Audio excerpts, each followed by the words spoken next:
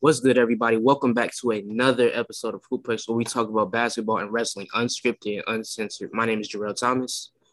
I'm Jonathan Brown. And I'm Damon Creighton. And ladies and gentlemen, we are recording this on December 31st, which means when y'all get this, this will be the very first episode of Hooplex in the year 2022. So first and foremost, I want to say Happy New Year. And I hope everybody had a Merry Christmas, a very, very happy holiday season. And speaking of that holiday season, looking at the NBA Christmas games this year.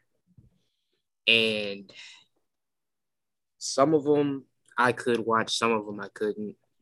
The first thing that I want to say is directed towards Mitchell Robinson.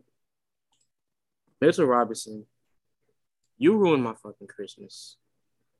I needed you to score 8 points, and you scored 4. So you're probably never going to listen to this podcast, but I want to let you know that you are a soft-ass bitch. You got bitched by John Collins and Cam Reddish. Fuck you. You cost me money. You dog shit piece. You fucking suck. You suck. But that game, I watched that game, and I watched the Buck. Man, that Bucks comeback was something special. I also watched that boy Patty Mills and James Harden absolutely torch the Lakers, and I was very satisfied with that game. But what did you guys think about what y'all saw on Christmas?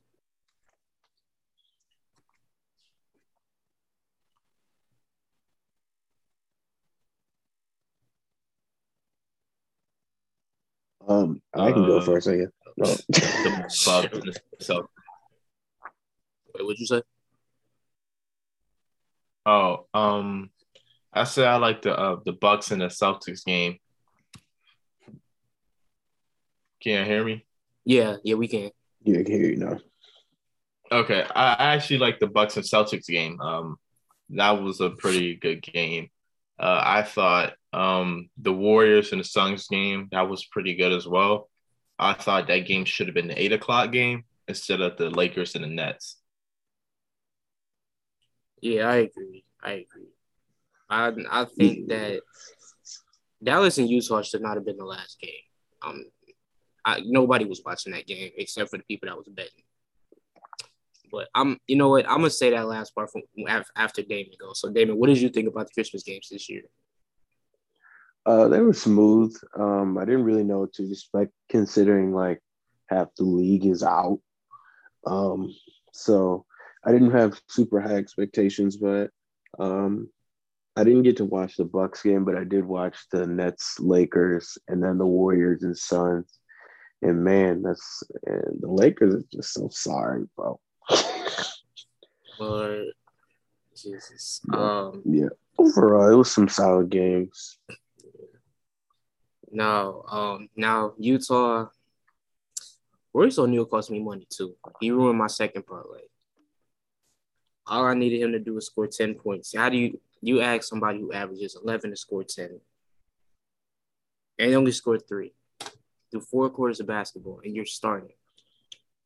You know, I have a lot of people on the no bet list because of Christmas. But you know what? I'm not even going to go there. Because if Jalen was on this episode, he'd say I'm fucking terrible at betting anyway. So, you know what? I'm not even going to go there. But the next topic, we talked about the Lakers a little bit, but now we're going to go fully in depth. Damon, I'm going to ask you first. Tough question. Can the Lakers be fixed before the playoffs? And if so, what should be done before then? Honestly,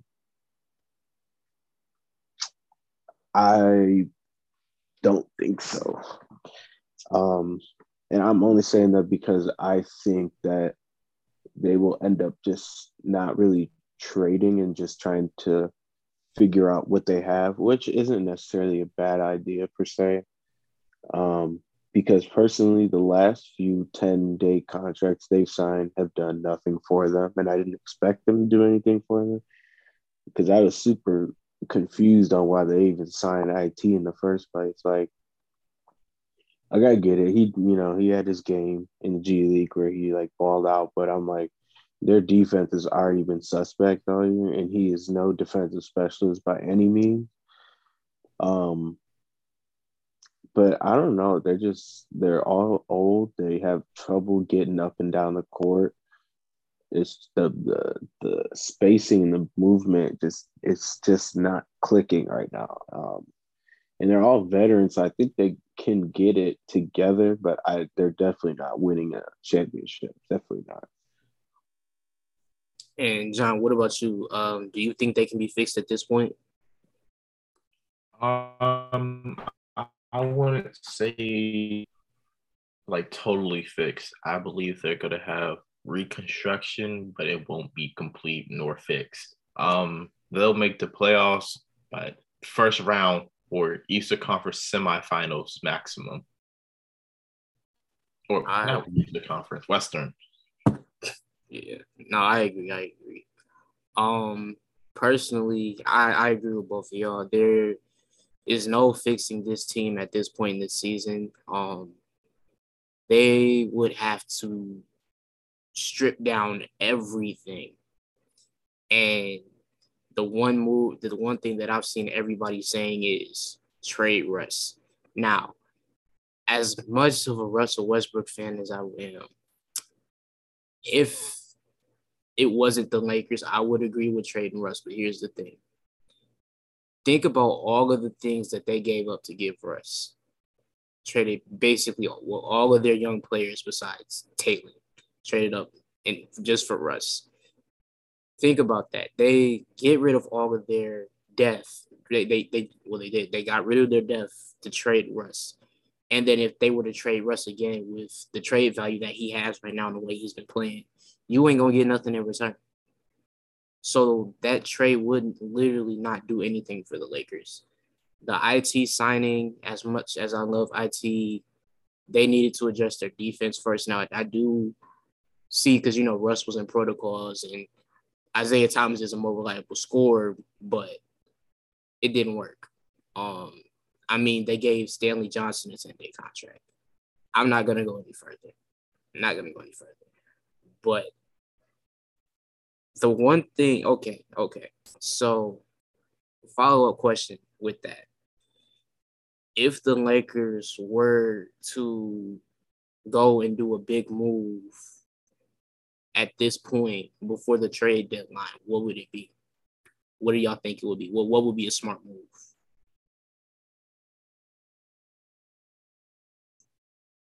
Because I've seen people saying that the Lakers have interest in Jeremy Grant right now. And with that means that there have been Jeremy Grant for Westbrook and or Taylor talk. So, John, what do you think the Lakers, what do you think would be the best move for them to make before the trade deadline? Best move for the trade deadline? Oh, I don't know, man. Either they might go for Ben Simmons with Russell Westbrook, Ben Simmons trade, or they had to sign someone off the waivers market or the free agent market, or I don't know, rely on Stanley Johnson, because that's what Laker fans are loving right now. I'm going to keep my comments to myself. I know, bro. Lakers fans, they think they're general managers, and they just think they're general managers and members of the front office, but they're really not. They don't know anything about basketball. They never play basketball. They just see NBA on TV and think there's something, but in reality, they're not.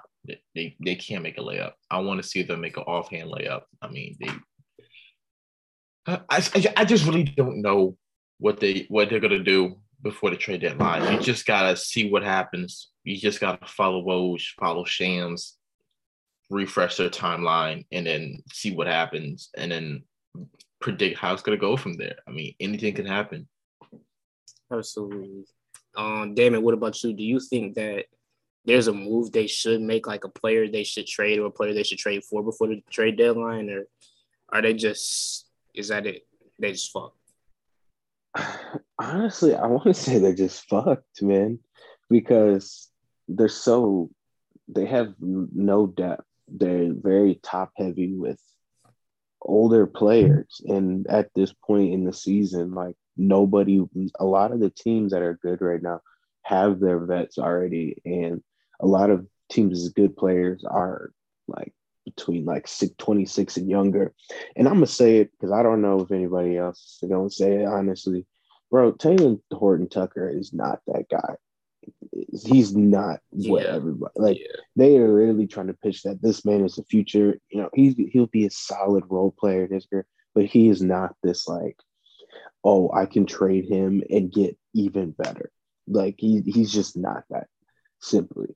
And I mean they already don't really use Kendrick Nunn and Malik Monk like that. So it's like I don't well, really Kendrick think Nunn's there's hurt. anything. I know that. Oh yeah, that's right. Well, he's hurt, but at this point, I just don't Oh, see much they could do, to be honest.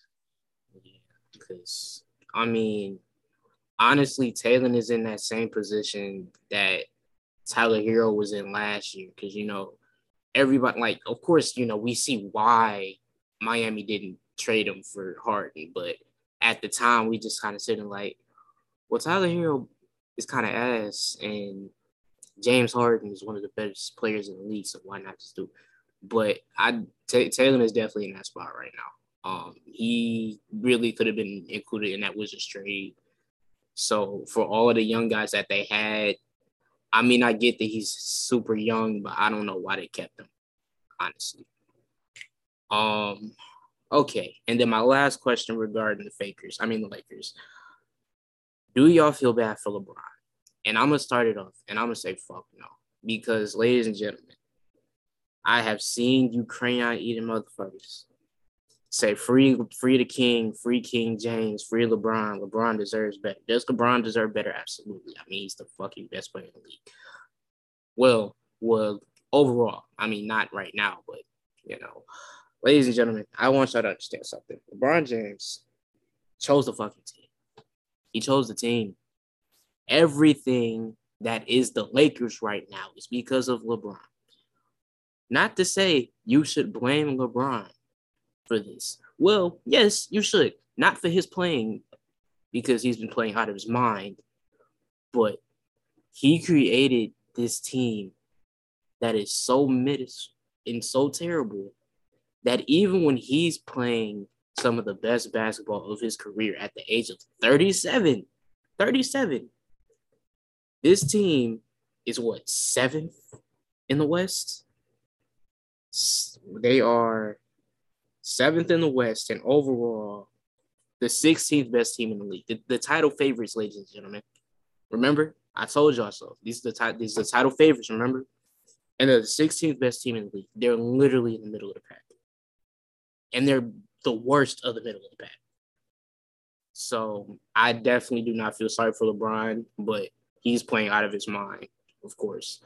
But Damon, do you feel sorry for LeBron at all? No, to be quick and honest. Like you said, he's playing great. He always, the one thing when he's healthy and he's able to go, he's always going to do. He's always going to give you his best. But unfortunately, he did. He did pick these people. He said, I want Carmelo. He did what he did to get Russ. They really went all in for this year because all these dudes are aged. Like there is no long term for this team. So it's championship or bust. And if they don't win this championship, then this was a failure. And it puts them in a really tricky position for the next few years or so.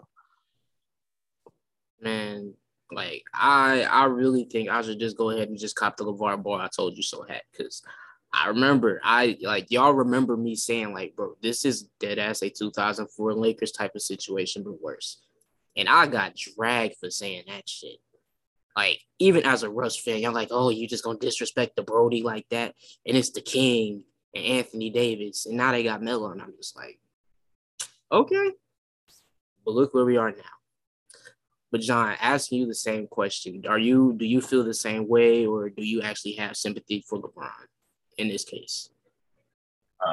I don't feel bad for LeBron. I love LeBron, but I don't feel bad for him. I mean, you had a point. He signed as a free agent to come to the Lakers. He won a championship. I mean, yeah, he wants to win another one, but like, I just don't feel bad. He already has a solid Hall of Fame first ballot career. I don't feel bad for him at all. So what if he's struggling this year? Kobe struggled when his career was ending. Who else struggled? Michael Jordan when he retired for the third time. The Wizards were struggling and didn't even make the playoffs. So I just don't feel bad for LeBron at all. Yeah, and when it's like you when you truly look at it, I wouldn't necessarily say this was a bad idea for LeBron to go to LA, but this is his third season there, and out of all 3 seasons, only one of them has been. Actually, no, this is his 4th season with the Lakers. And out of the 4, only one of them has actually been any good. Like that's, and this is LeBron James we're talking about. Like with the teams that he's had, except for that first year with the Lakers. I mean, this isn't like Cavs territory of bad. Like this team should be top of the league, but they're not. So I just think that again, Golden State's winning the title easily. Well, not maybe easily, but they're taking the West. The only competition I see them having is Phoenix. But that's going to do it for the NBA. Moving into the WNBA, ladies and gentlemen, I have to talk about this first. This was a topic that came late last night, and I would not forgive myself if this was not the first thing we talked about.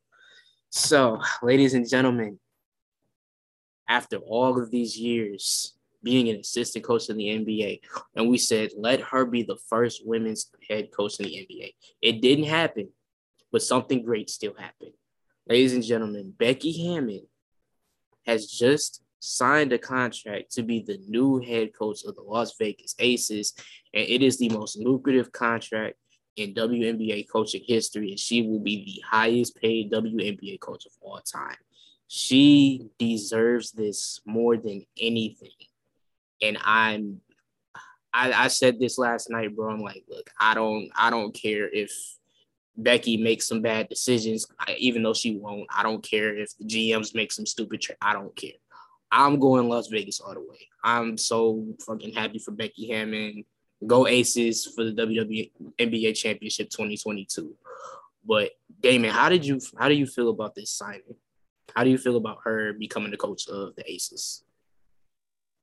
Yeah, I think it's really dope. I know her being a head coach, really, NBA or WNBA has been something that's been a conversation the last 2 years. And I know last offseason was like the first time where it was like she was kind of getting discussed around like the whole like kind of NBA scene. But I think it's even cooler that she gets to be a head coach like actually in the WNBA.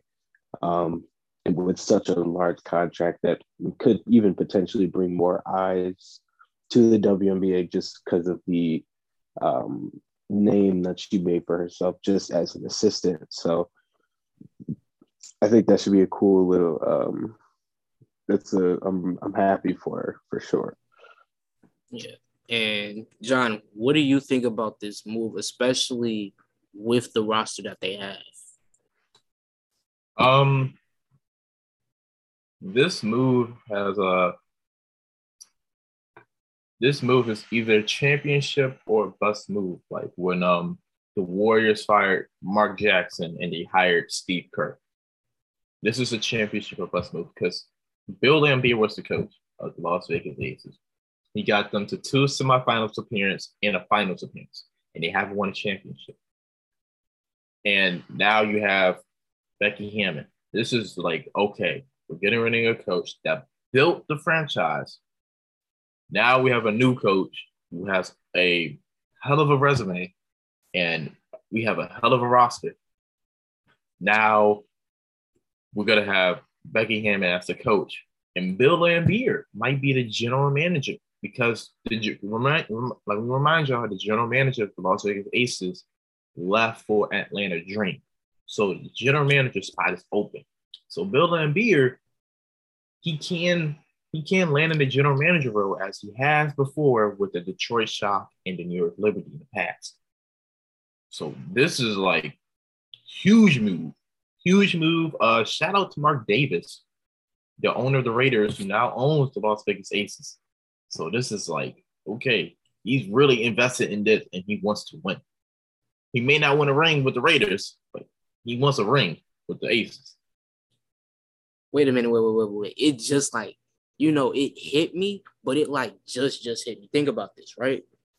So you potentially have Bill Laimbeer as the GM, and he's going to make some smart moves. You have Becky Hammon as the coach, who's proven herself with the NBA as an assistant coach, with a team that includes Liz Cambage, Chelsea Gray, De'Erica Hamby, Kelsey Plum, Asia Wilson, and Jackie Young.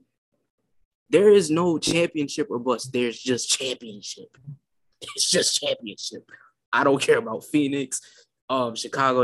It's not going to happen. The WNBA champions are the Las Vegas Aces. Straight up. And the thing that's actually kind of funny to me about this move is when you look back in time, obviously the Aces used to be the San Antonio Stars or Silver. Becky Hammon was one of the greatest players in San Antonio history. In 2008, the Detroit Shock went up against San Antonio in the 2008 finals and swept them while Becky was playing. Do you know who was the coach of the Shock during those finals? Bill Laimbeer. And here we are all these years later. Becky's returning to the franchise that made her a star. And she's replacing the coach that swept her all them years ago.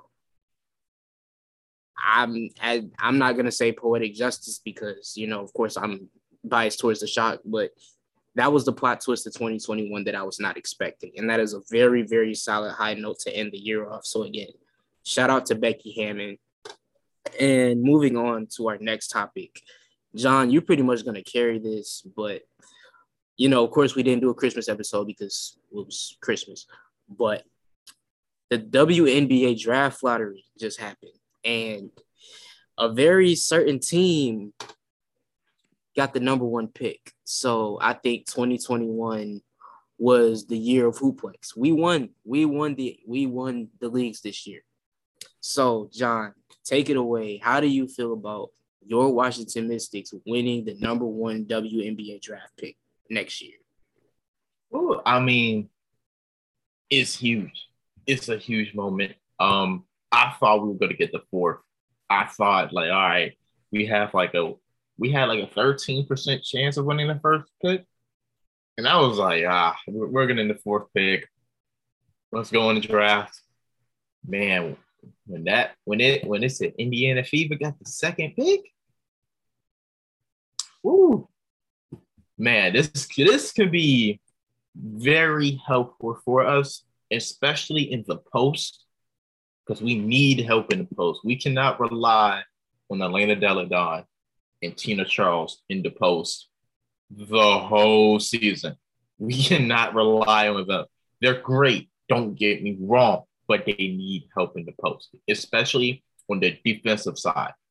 Tina Charles can't play defense and then go down the court and then play her best offense for 48 minutes. Not 48 minutes, but for 40 minutes. No, we got to have help. So now we can get someone in post. We can get Melissa Smith from Baylor, who's a great post player. I mean, the help that we can get from Melissa Smith will be tremendous. Mystics, we're the team to watch out for. We're the team to watch out for. I'm hyped. Hey man, I don't want to jinx you, but we said the same thing about the Pistons, and look where that got us. I'm not gonna put that in the atmosphere. I feel like you've been through enough as a Wizards fan, so I'm not even gonna do that to you. But with that being said, I know that there are a bunch of prospects that you would be happy with, but is there one player in particular that you think the Mystics should just go? That's it. That's the one. Just go. Like if you had to pick from any of the prospects, if you were the GM, who would you go with? Go with the number one pick. Yep. I mean, we need help in the post, so I would go with Melissa Smith from Baylor. And like honestly, like I'm not too familiar with this upcoming draft class, so I can't really give an opinion. But Damon, do you have any thoughts on? Actually, matter of fact, because let me go through the first round. First round in order: the Mystics, the Fever, Atlanta, Dallas, Liberty, Chicago, Dallas again, Minnesota, Seattle, Indiana, Vegas, and Connecticut. Damon, do you have any thoughts about who could potentially go in what spot? Yeah, I actually also have to look into draft picks. I actually have like little to no idea. So Again, we still working on it, y'all. We still working on it. But our final WNBA topic of the day, we talked about it a little bit in the beginning, like ending episodes of this show, but we didn't really. We only talked about a couple of cities that need WNBA teams. I'm gonna start this off. Y'all already know where I'm going. Bring back the Detroit Shock. I don't care if you have to replace one of the teams that's already there. Heck, I just said you could bring Indiana. You could bring the Fever to Detroit, honestly. You could do an expansion draft and just build a whole new team. But I think that in the very near future, the Detroit Shock do need to make a comeback to the WNBA for sure. Another city, and I because there's so many cities that I think truly deserve a team. Like I think that Miami should have a WNBA team. And the fact that they don't is so odd. It's so odd. Like I feel like when it comes to the WNBA teams, it should kind of be like the G League, so where every city has an affiliate, pretty much. But John, just thinking of cities off the top of your head that you feel a WNBA franchise could really thrive in, what cities are you thinking of? Okay. Philly, Boston, Toronto, Austin, Texas. That city is booming right now. Austin, Texas is fucking booming. I'm sorry. It's booming right now, especially with the housing market. If they can get a professional team in Austin and have a rival with the Dallas Wings, Austin will be booming. New Orleans will go crazy. Well, we get Orlando, Miami. Yeah. What else? San Diego. I know Elena Beer's trying to work with Oakland to create an expansion, but Portland will bring back the well, I made this tweet and I said the WNBA should bring these teams back. I'm gonna introduce the tweet. All right. I said if the WNBA wants to expand, they should bring back these teams. The Charlotte Sting, Cleveland Rockers, Detroit Shock, as Terrell said earlier, Houston Comets, Miami Soul, Orlando Miracle, Portland Fire, Sacramento Monarchs, and San Antonio Stars. Okay. Now that's a solid list. That is a very solid list. I'm trying to think because it's out of all of those, which one? Wait, go back through that list again. Because I'm trying to think which one would thrive the most. So I said, Charlotte Sting, uh, Cleveland Rockers, Detroit Shock, Houston Comets, Miami Soul, Orlando Miracle, Portland Fire, Sacramento Monarchs, and San Antonio Stars. It's actually wild that Charlotte doesn't have a WNBA team. Like, that just seems like one of those cities where it's like they should have one. But Damon, I'm gonna ask you a similar but different question. Is there a state where you think an in-state WNBA rivalry would be one of the best, just period? And what cities would it be? In what state? So I know their team isn't the best right now, but I think honestly a second LA team potentially, because I mean LA you got the Clippers and not Rockets, Jesus. You got the Clippers and the Lakers. You got Dodgers and is there another LA baseball? Either way, they got the LA Rams, LA Chargers. I feel like a second LA team would be cool. Let's see. Maybe a second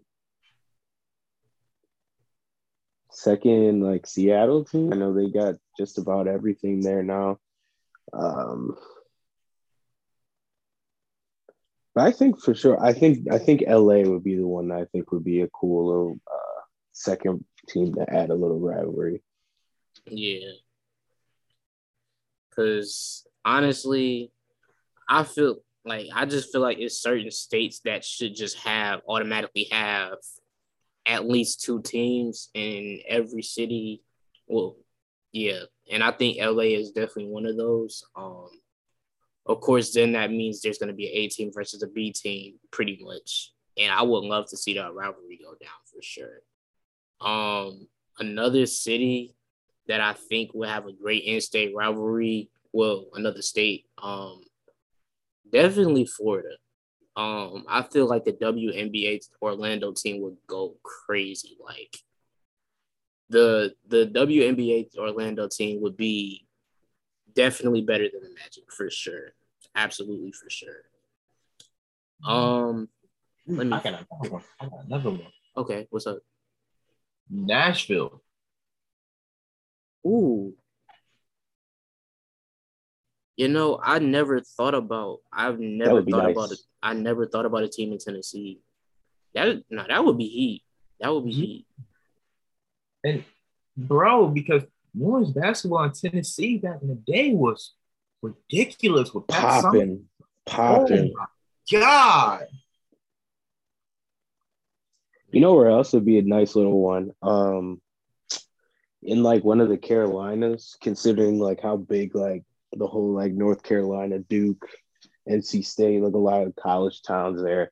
I think adding like a pro women's team would be nice. Oh yeah, most definitely. Okay, and again, like ladies and gentlemen, I just want to say this again for the record that this was the perfect year to become a WNBA fan. So if you did not hop on the wave, you missed out. There's always going to be a next year, but y'all should hop on the wave this year, man, because this was an incredible year for the WNBA. And I cannot wait to see what 2022 brings for this league. But moving in to wrestling, and boy, oh boy, we have quite a couple things to talk about this year. Well, going into 2022.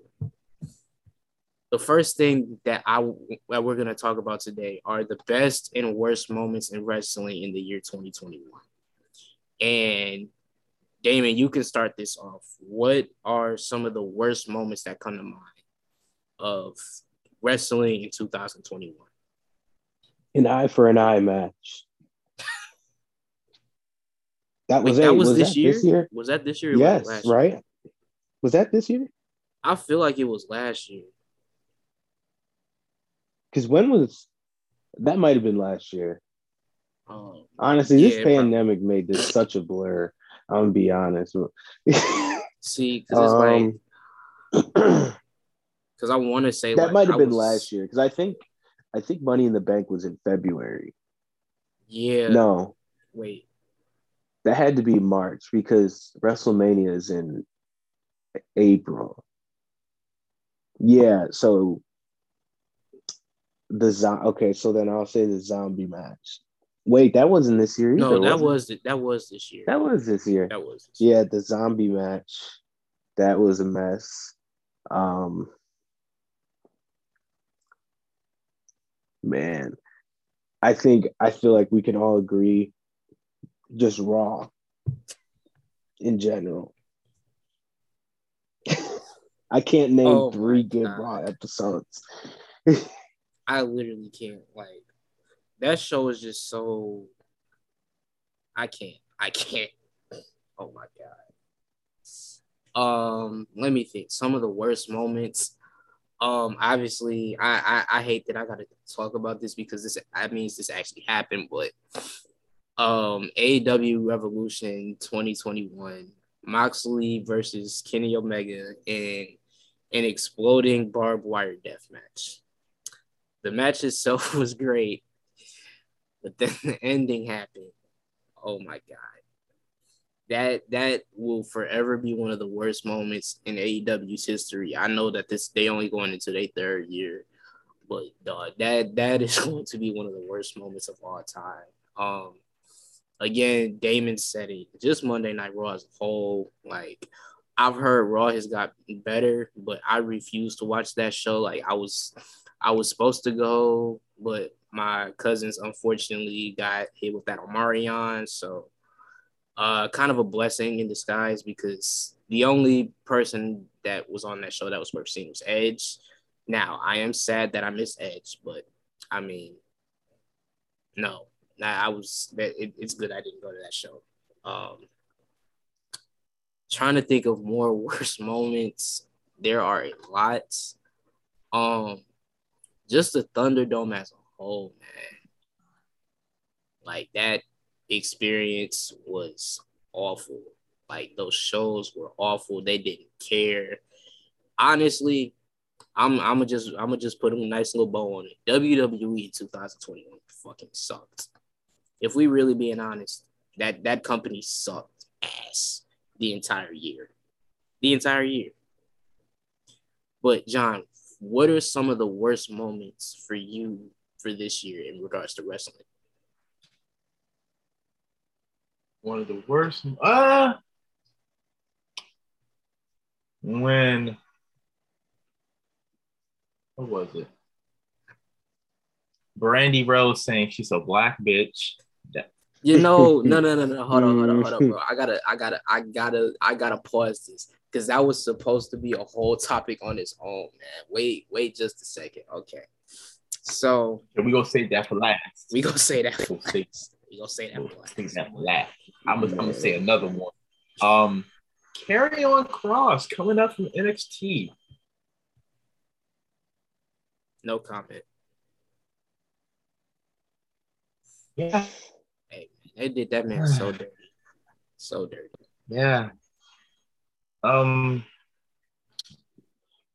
Bianca. all the reasons. I was trying not to go there. I was trying not to go there. And Becky. Big time Bex. That is the worst nickname I've ever heard. Oh my god. The fucking worst. Oh man. What's another one? All the releases, man. That was sad. It was like let's just say you're a college student, right? You're a big WWE fan. You're in class, mind your business. You're paying attention to the teacher. Next thing you know, you get all these text messages from your friends. Yo, they released Ember Moon. They released Braun Strowman. They released John Morrison. They released Karrion Kross, Keith Lee, Mia Yim. And you're just like, huh? This is literally the story of our lives. Like, like we in class and we texting each other, be like, "Yo, did you see such and such got released? Such and such got released." Like, and I'm just sitting there, just looking like, "Yo." But speaking of releases, before I forget, it Tony Storm asked for her release. Good for her because they did her dirty. With that feud with Charlotte, they just threw pie at each other and then had a match, and that was it. So shout out to her for leaving. Please go to AEW, please. And I didn't realize how I remember her being called up, but I didn't realize how long it was because she's been on the main roster since July. Wait, what? She's been on the main roster since July. And she didn't start actually having appearances until. Okay, all right, Vince. Okay, so you just this is just another he don't know what the fuck he got. Okay. You know what? That was like one of her main things I read about it because Adam Rose Sapp dude, he like did the article on it. And he was basically saying how she was saying like sitting like in catering every week, just wondering like, is it gonna be my time for so long? It's just like really draining. Unpopular opinion, she should have beat Charlotte for the title, but they didn't want to do that. Didn't want to do it.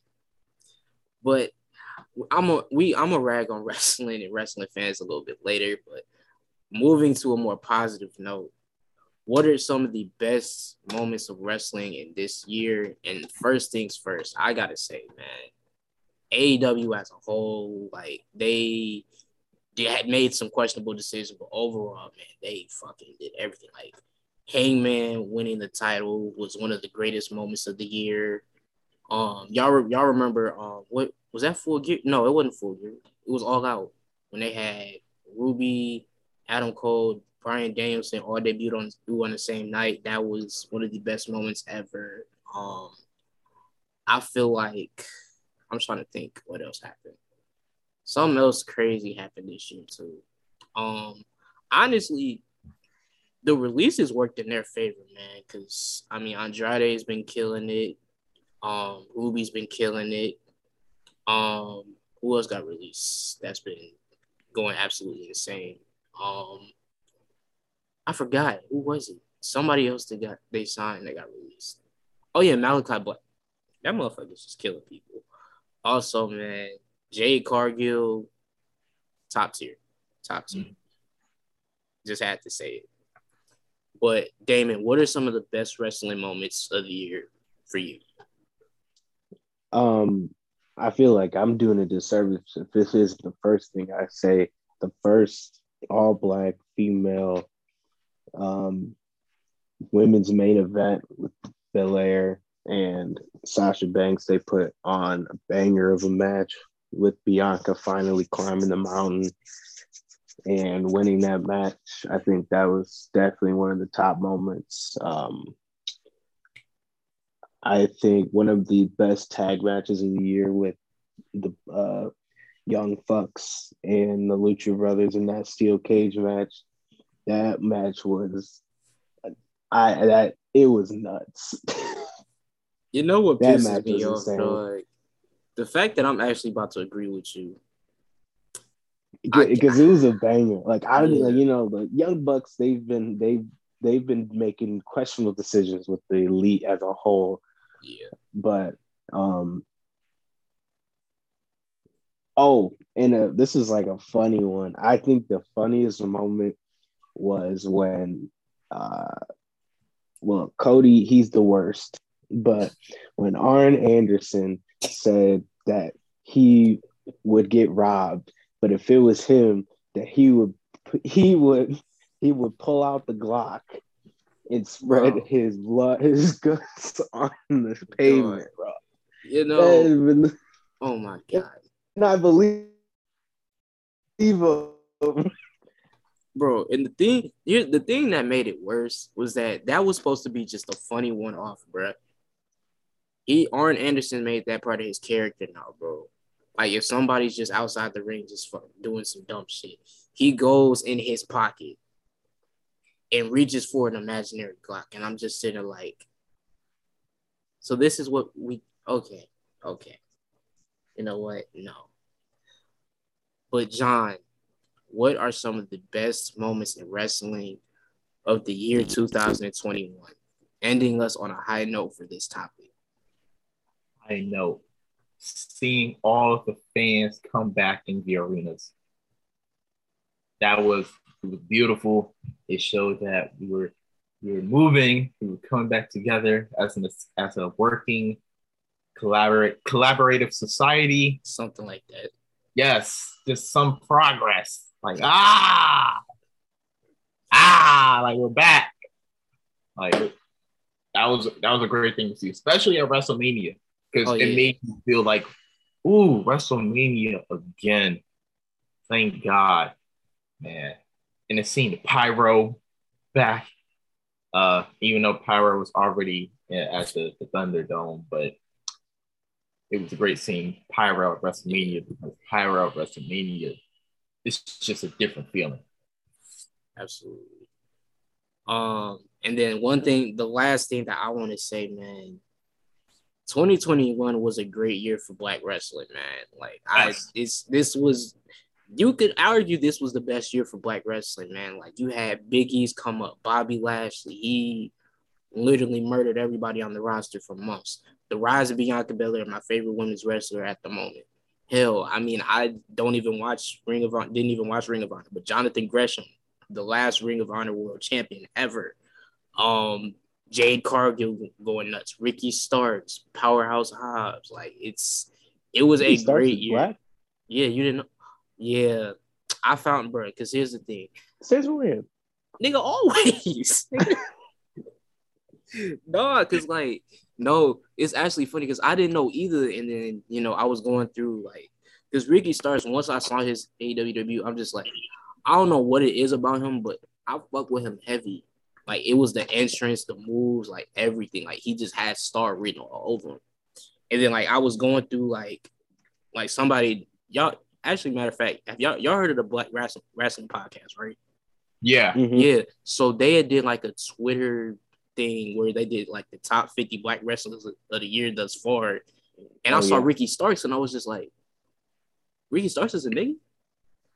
I'm like, bro, I knew it was a reason I fucked with him. I knew it was a reason. I knew it. Ricky Starks is one of us, okay? So you cannot tell. Listen, Black wrestling in 2021 was goated. 1,000%. Oh, yeah. So I actually looked up Ricky Starks, and he was the arena worker that Ryback slapped. Yeah, I seen that too. Yeah. Dead. Man. Yeah, I would just whooped his ass. Yeah, for sure. Yeah. Absolutely. And I feel like you know what? I know it just kind of blanked my mind, but I just thought about it. Bro, the awaited return of CM Punk. How did I not talk, bro? How did I not? Okay, listen, because honestly, bro, that's a moment of the year. That is a moment of the year. That potentially is moment of the decade. Like, CM Punk, off of a rumor, sold out the United Center, a basketball arena. When was the last time the United Center was sold out? You cannot tell me when. With his old music at that. Exactly. Like, that was because I think Jim and Russ even said this is Michael Jordan levels of insane. Like, a fucking wrestler sold out the United Center off of a rumor. We didn't even. Oh yeah, John just said WWE don't even go to the United Center, man. That's crazy. But he sold out the United Center, and there was no promise that he was gonna be there. Everybody assumed, but nobody knew. And then when you heard the little not the disc, the little TV static, and you heard Coach's personality, we just in nah, bro, nah. But yeah, that's definitely moment of the year, possibly moment of the decade. And moving into our next topic, this kind of a topic I just thought about a couple minutes ago, but I would be wrong if I didn't go through this. So, of course, we have reached the end of a year and going into the beginning of a new year, people have released top 10 lists And for those of y'all that don't really know much about the internet wrestling community, wrestling fans who make top 10s most of the time are idiots. The first top 10 that I want to talk about is from What Culture Wrestling. If you don't know What Culture Wrestling, they used to be one of the best and most consistent wrestling YouTube channels out there, but then they fell off because I only trust one person in our entire company to actually say something smart. But they released their top 10 wrestlers of 2021. And first things first, I'm going to say I don't really know the New Japan names to really speak on them, but here's the list. At 10, Nick Jackson of the Young Bucks. At 9, Hangman Page. At 8, Tam Nakano. At 7, Roman Reigns. At 6, Will Ospreay. Wait, no, John, sit down for this one. Sit down for this one. You got to hear this. You have to hear this. Because I said it in the group chat, but I don't think you really saw it. Number 5, Eddie Kingston. At 4, Sayuri. Number 3, Shingo Takagi. Number 2, Kenny Omega. And number 1, Bryan Danielson.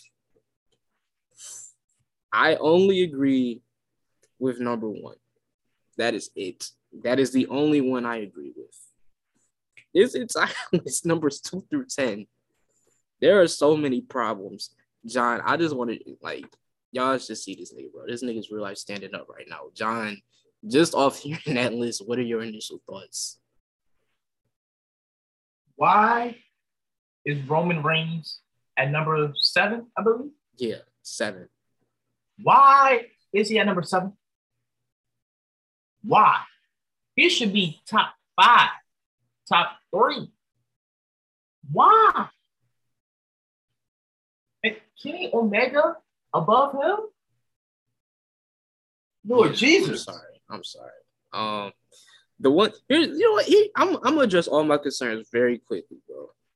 Bryan Danielson at number 1, I agree wholeheartedly. He was the best wrestler this year. He's the best wrestler in the world right now. Kenny Omega is not better than Roman Reigns. I definitely believe he's top 3, but he ain't better than no goddamn Roman Reigns. As much as I love Eddie Kingston, really, Eddie Kingston in the top 10 is I'd say he's borderline top 20, if even that. And I love Eddie Kingston. I wouldn't even give him top 20, to be honest. Again, and that's really debatable. And I love Eddie Kingston. Come on now. Again, I can't speak on the New Japan people, but Damon can, so I'm gonna let him do that. Will Ospreay, I've heard is a piece of shit human being, so fuck him. Roman should be number 2. Hangman not being in the top 5 is absolutely atrocious. And of all people to put in the top 10 list, I know I talked about Eddie, but Nick Jackson, first it's if you would said the Young Bucks as a whole, I could see it. I wouldn't agree, but I could see it.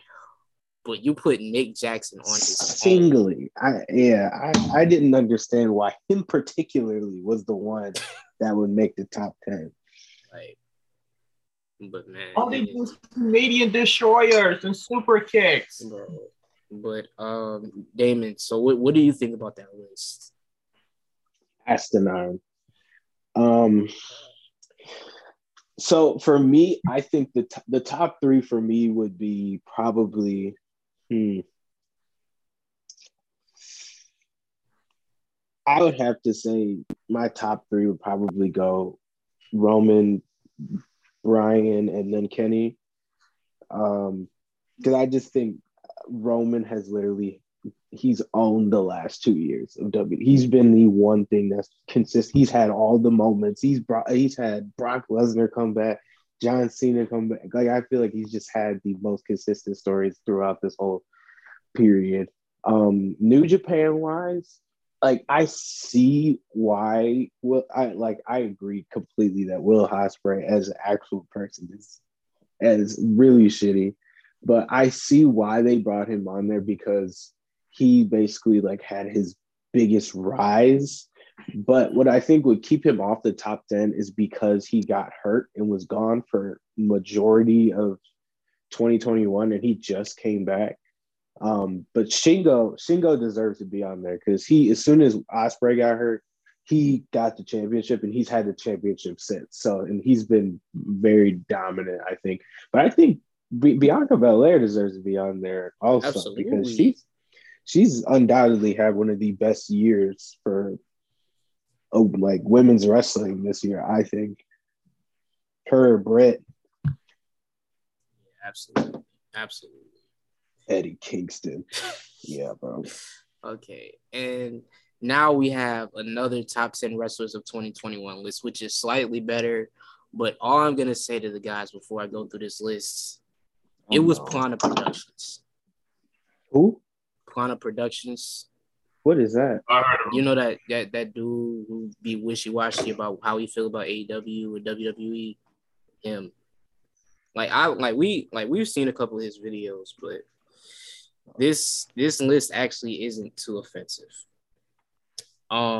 So at 10, Big E, 9, Britt Baker, 8, Edge, and then this next one, this I don't understand. 7, CM Punk.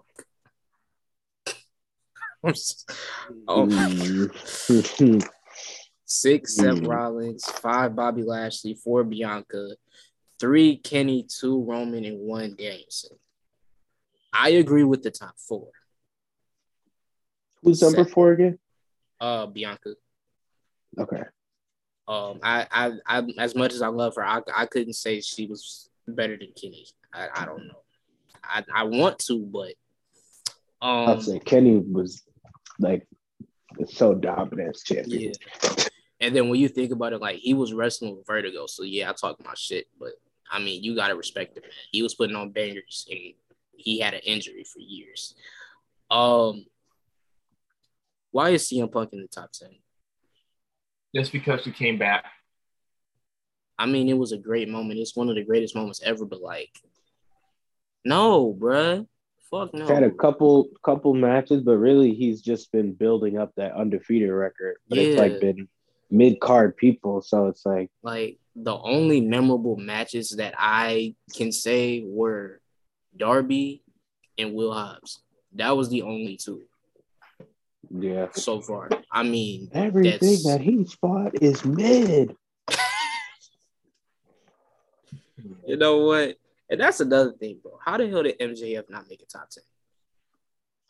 In both lists, there was no MJF. How was MJF not in the top 10? I'm fine with that person. But CM Punk is. Okay. You know what? Seth Rollins being at 6 is a crime. Edge being at 8 is a crime. But yeah, Damon, how do you feel about that list overall, though?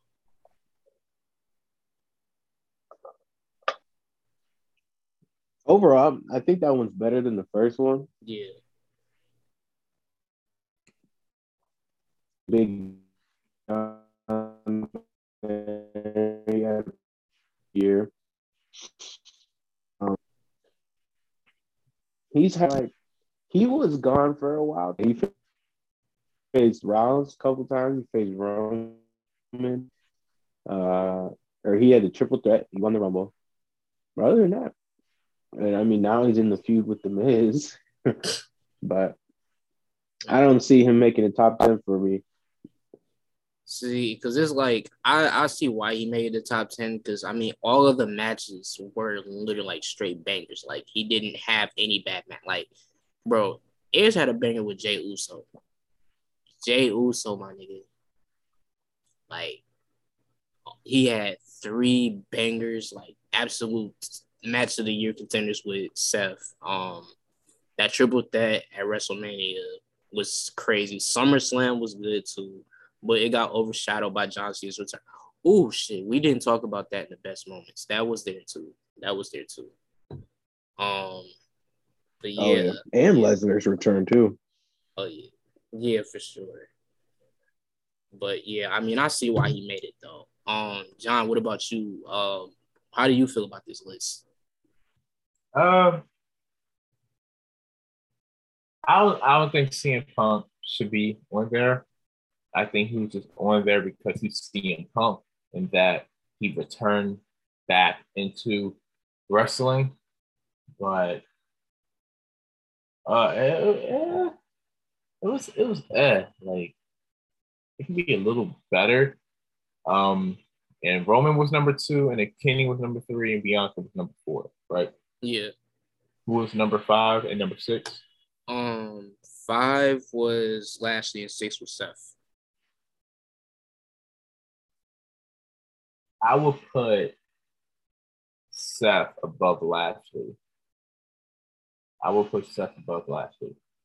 Because he had those great matches against Cesaro and then Edge.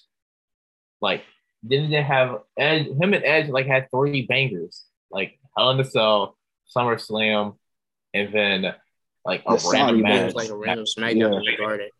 Yeah, like and then they did the cage match. Like, those were great. So I have to go like Rollins above Lashley, and then 8, 9, and 10 had Big E at 10. Yeah, 8 and 9, Edge and Britt Baker.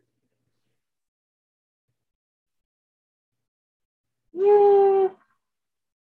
I kind of feel like Britt Baker's like top 15. Yeah. Man.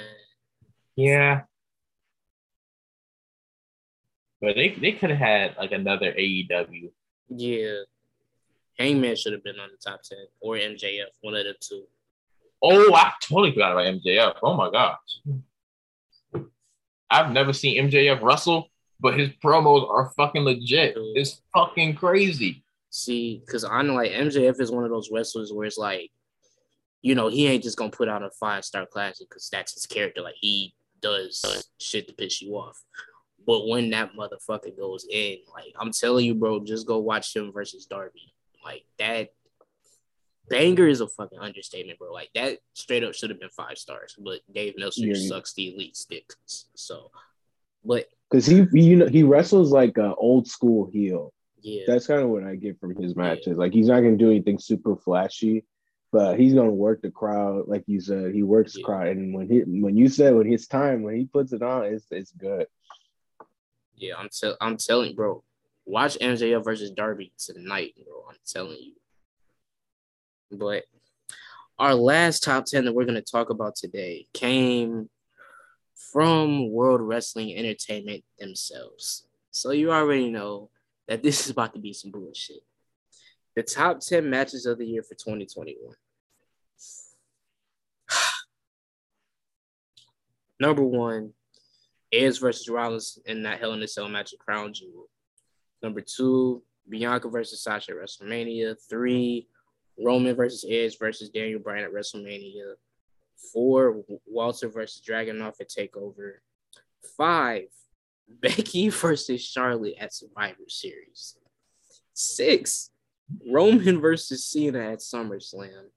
7, Ripley versus Flair at Money in the Bank. 8, Big E versus Roman versus Lashley on Raw.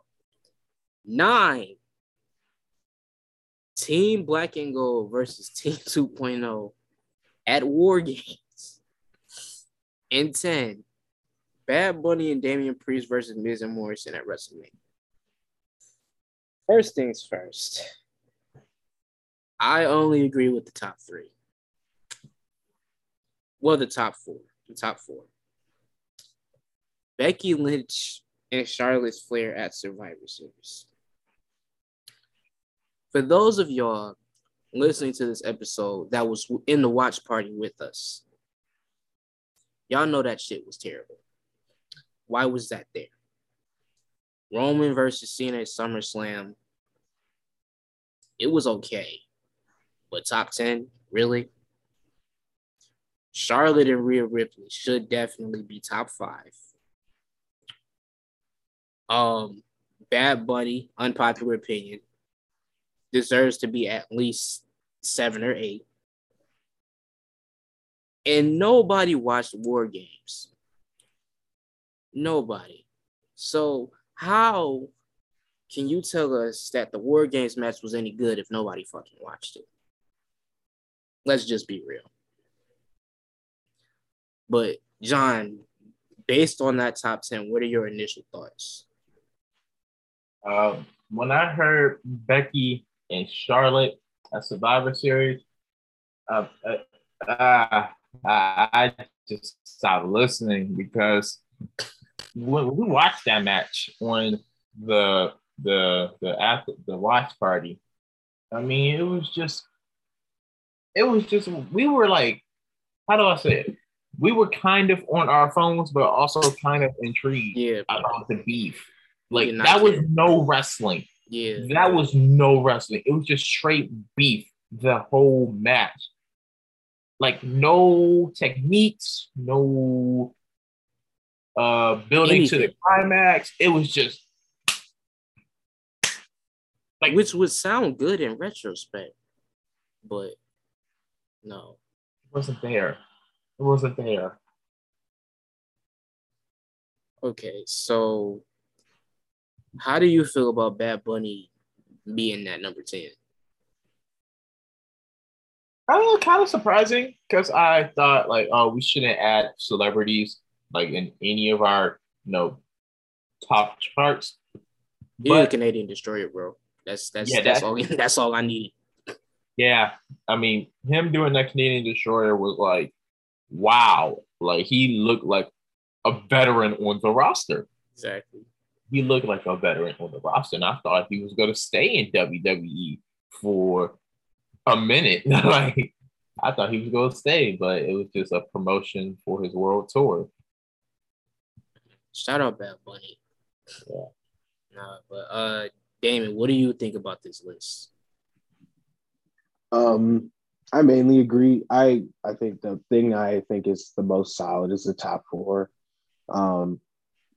I went back and finally watched that Ilja Walter match, I think a couple weeks ago. And I mean, that match was literally insane. Like that was like the David Goliath, because we know Walter's,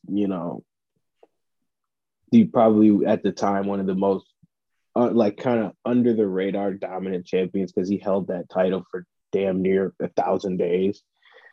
And Ilja looks like a little shrimp next to him, and they literally destroy each other.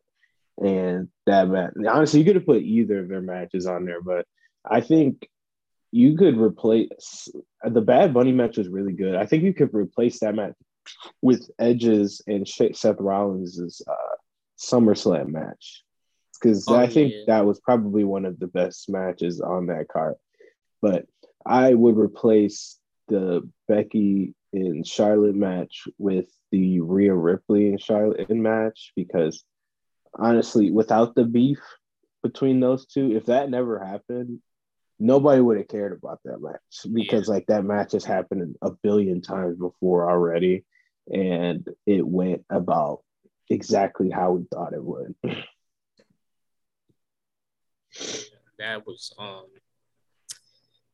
again, the top 4 stellar, but everything afterwards, again, like, bro, nobody fucking watched War Games. Like, oh yeah, they only put that on there just so they could act like people actually watch the new NXT. Like, did you see that AJ Styles is going to be fighting at their next pay-per-view on New Year's Eve or today? Huh? Yeah, he's facing Grayson Waller, or the dude, because he went down there last week. That blonde bitch? Yeah, whatever the hell it is. Why? Yeah, so he'll be fighting. So let me get this straight. So they break up AJ and Omos, which means AJ should be going after Big E. And he's going on punk ass NXT. Colorful ass NXT. 2.0. Free. I want to say free AJ so bad, but he said he retiring after WWE, man. Please go somewhere else. Please, like, just look, man. You can go to AEW and bring back your TNA music and just kill everybody. Please, man. Just please leave. Please don't retire. Oh my God. Why, bro? Hey, low key, that just reminded me that day one Deadass is tomorrow. Like I real life just realized that show is tomorrow, and we was talking about possibly doing a watch party for that shit. And it's like we That could build do was horrible. because it's like we could do it, but then it's like legit last minute. I don't know. I mean, we got the whole day to think about it though. So Let's do a watch party for NXT 2.0's pay-per-view tonight. That should be fun. hey, honestly, I mean, that beats going outside and possibly getting shot. So I mean, shoot, we probably could, honestly. I mean, shoot, ain't nobody. We not gonna know nobody on that damn show anyway. Nope. Shoot. I'm there for Carmelo Hayes. That's the only reason I'd watch NXT. Literally. Well, our second to last topic, because John said we were gonna talk about this. We gotta talk about this shit, man. Oh my God. Stop. Oh God. Listen, Tony Khan, please, for the love of God, stop giving Brandy Rhodes a microphone. Because every time you give her a microphone, we're reminded that she is a black woman from Ann Arbor married to a white man with a tattoo on his neck that I don't understand what it's supposed to be, but it looks stupid. Jesus Christ. Brandy, listen, you're probably not going to hear this. But I need you to invest in some black friends. Right? I need you to get some black friends. Because it's clear that you don't. Because if you had black friends, they would have told you not to go on TV and say this shit. So obviously, y'all know the Dan Lambert dude, the dude who be having all the MMA fighters. He came out and he starts cutting a very, very, very offensive promo, basically calling Brandy Rhodes a stripper, and among other things that I will not repeat. It was very offensive and misogynistic. Brandy Rhodes comes out and she calls him a terrible version of Paul Heyman. That line was not funny because I don't look at Dan Lambert and think anything close to Paul Heyman. I just think he's Dan Lambert. Dan Lambert then says, she says she would beat his ass for free because apparently he pays women to beat his ass. And he said, well, I'm a black belt, so let's go. And Brandy Rhodes, a black woman who we are the greatest race of people. The mecca of the world. Black power. No, like seriously, like it sounds like a joke, but seriously, black people are fucking great. This black woman takes the microphone, puts it up to her mouth, and says to Dan Lambert after he said he's a black belt, so let's fight. Oh, you a black belt. Well, I'm a black bitch. Let's go. And I sat there and I'm just like, the nigga was too stunned to speak. The nigga was too stunned to speak. Like, I'm sitting here just looking at him like, who, like, bro. Who wrote that? This is the thing. AEW, I know they don't script their stuff. I know they somebody told, like, bro, she had to have gone over that with somebody. So whoever, Cody. Oh my God. Listen, bro. That would get him, babe. Petition to get the Rhodes to just stop saying words. Oh my God. Like, please, like, listen, y'all, Brandy and Cody said they're not trying to be like Triple H and Stephanie, but they are Triple H and Stephanie, but unbearable as Triple H and Stephanie. At least y'all make they're entertaining and actually have good matches. And at least in their case, they were trying to be unbearable. The Rhodes family are baby faces. Like, no, bruh. Like, no. They need to do a storyline where, like, basically when Triple H would just pedigree Stephanie all the time, I think Cody Rhodes needs to do that. He just hits her with crossroads every time she comes out. Here's the thing, bro. See, that's not gonna be a good thing, and y'all know why. Y'all know why. We know why. If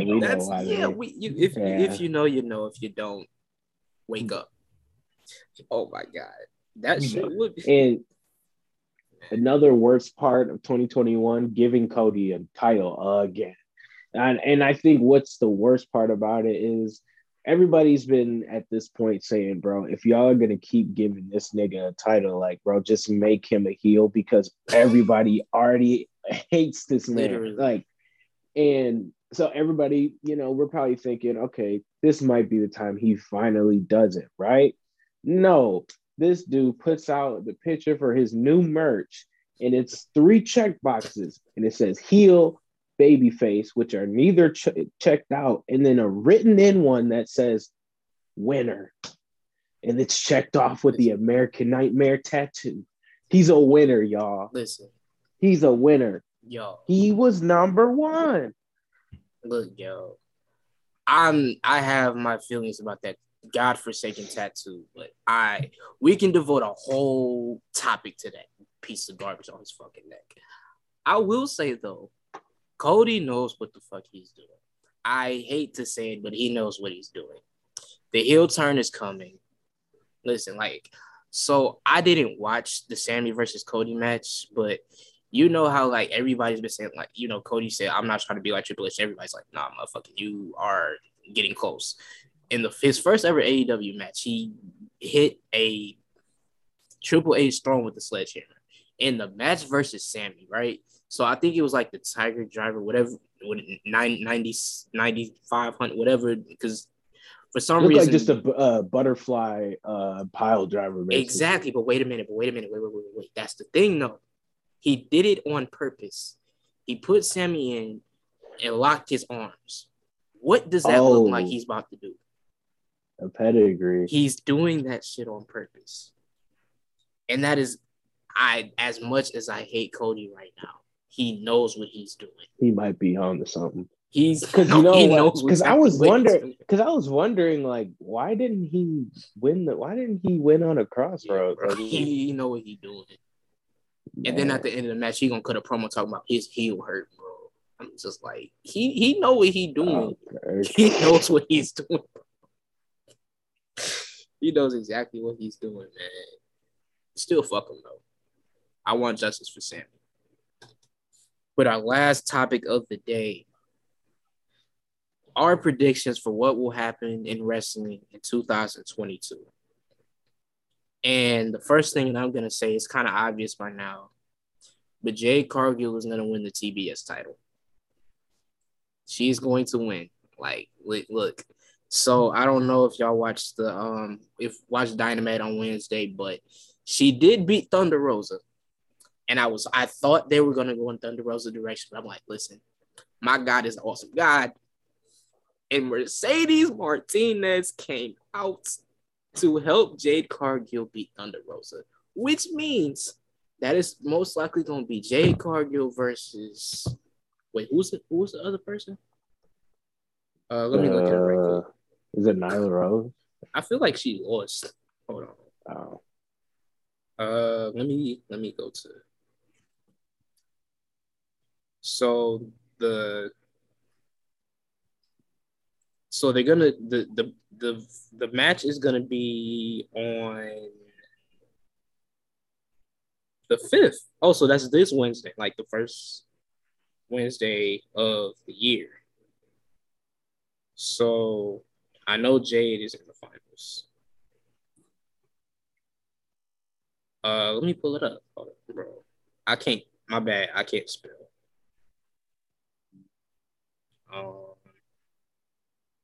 They gotta have an update. Okay, so they got the updated bracket. It's gonna be. Ooh, no. It's even worse. It's Jay versus Ruby. Yeah, Ruby's dead. Ruby's dead. Rest in peace, Ruby Soho. Rest in peace. Oh my God. Because look, I have seen people complain about Jade Cargill being green. And I'm just like, look, is she green? Yes. However, that woman's a fucking star. Like, you just look at her and you just like, yeah, she's a fucking star. She was always kind of struggling with that bicycle kick, but she finally got it. Like the one she did to Thunder Rosa, bro. Like, I swear that shit was beautiful. I love Ruby Soho, but you're done. You're done. So that's one of my first predictions. And then I guess, just going around with that same mentality, 2022 is going to be another year for Black wrestling. I guarantee it. Absolutely. Damon, what about you? What are some of your predictions for 2022 for wrestling?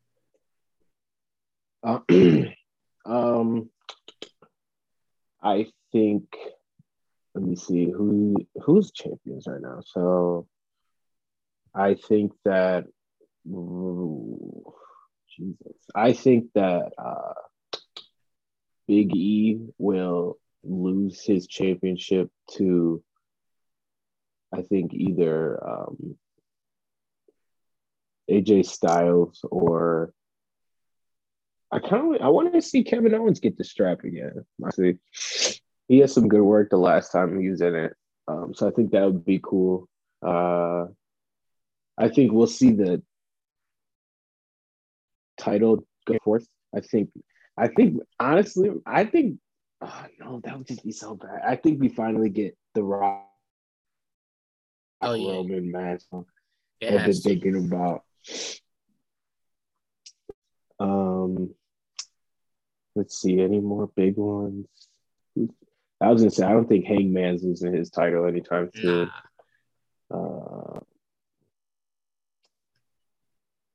And I think that Liv Morgan will win the Royal Rumble. Okay. Okay. I'm gonna debunk that one only because personally, I just feel like she should win tomorrow. I just feel like she should. Is she? Probably not, but she should. If I forgot, you know what? No. I had a Royal Rumble prediction. I forgot it. Who was it? Who's on the roster right now? See, bro, that is a valid question every day. Who's still on the roster? Honestly, that's a valid question. No, like I straight up had a solid women's pick. Bro, who was it? Well, it wasn't Toni Storm. Who was it? Okay, I'm looking for it, John. What are some of your predictions for 2021 in wrestling?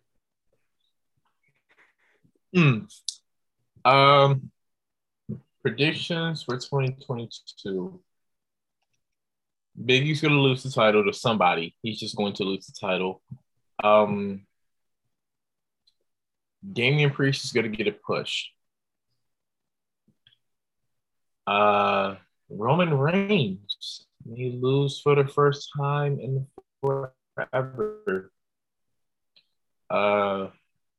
Zelina Vega and Carmella won't last as tag team champions, but Zelina Vega may come second in the Royal Rumble. Liv Morgan's going to win the Royal Rumble, but Zelina Vega is going to be second, and then it's going to challenge, I believe, Becky for the title. I believe Zelina's on the Raw roster. Yeah, I think so. Yes. Okay. So, yeah, Zelina's going to – I think Zelina may face either Becky or Charlotte at WrestleMania. Those are my predictions. Yo, I just look, bro. They don't have no women. They dead ass only have 19 women on the roster now. 19, bro. So they better call up some legends for the Royal Rumble for real. Oh, yeah. But Rondo just whoa. Wait a minute. Wait. Rondo to the cat. Oh no. For who? Somebody. Oh my God. Are you serious? They haven't disclosed it yet. It's still bro. So oh my God. Y'all would never believe who it is, bro.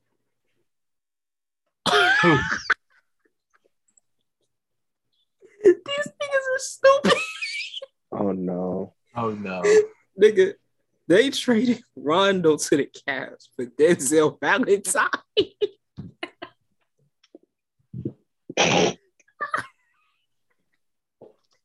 I'm gonna spit my water out. Denzel Valentine. Hey,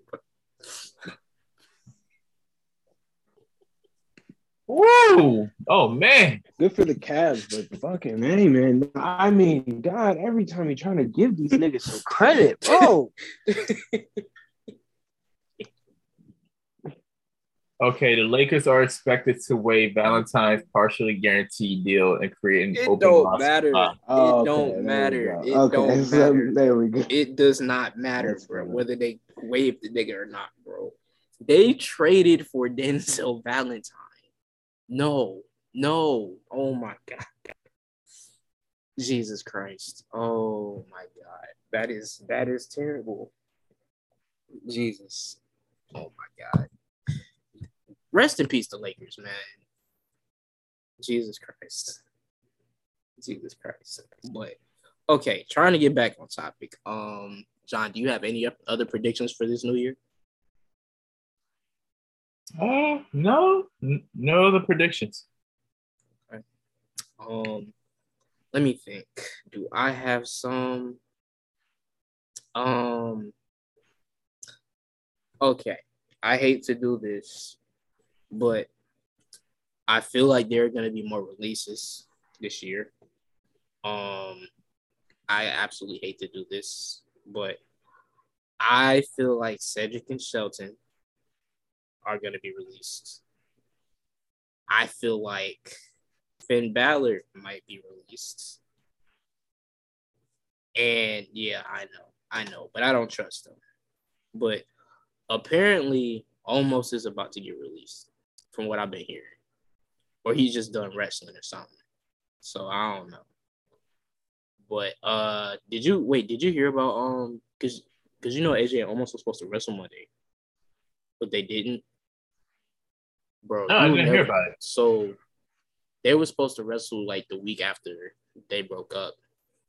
And the reason they didn't is because the night before at a live event, they had a match, I guess, as a test run. And that shit was terrible. So they canceled it. So I want better for AJ, man. I want so much better. Yeah. And the fact that they built Omos up, like, didn't they have like a whole break after winning the tag team titles? Like, bro, they was gone for like winning that WrestleMania. Yeah, and then they were gone to train Omos. Bro, and you know the crazy thing is, guess who won at the live event? Omos. Yes, bro. I'm sick off of that. I want justice for that. Yeah, man. Damn, I didn't know it was that bad. Yeah, that's crazy. Oh yeah, my last prediction, man. Hook is going to win a title. Yeah, I don't know what title it is, but he needs to win a title. You know what? Let Hook beat Cody, please. Yes. Send Hook. Hook. Listen. Like I know a lot of people be dick sucking Hook, and pause, but I see why. Okay, Hook was not supposed to be this damn good of a wrestler this quickly. But the Fuego kid, he fucking killed him. And then he killed a big ass dude too. Hook is gonna be this is Hook's year too, for sure. But that's gonna do it for this episode of Hooplex, the first Hooplex episode of the year. Thank you guys for everybody that's been listening. Between April and December, we were about 20 plays away from 2,500 total. So the goal is 10K by the end of 2022. And well, it's not even a goal. Like that's gonna happen. It's gonna happen because if y'all really been fucking with us, I appreciate all of y'all. We got big things planned coming for this year. And again, thank you guys for listening. Continue, stay tuned, and we will see you guys next week.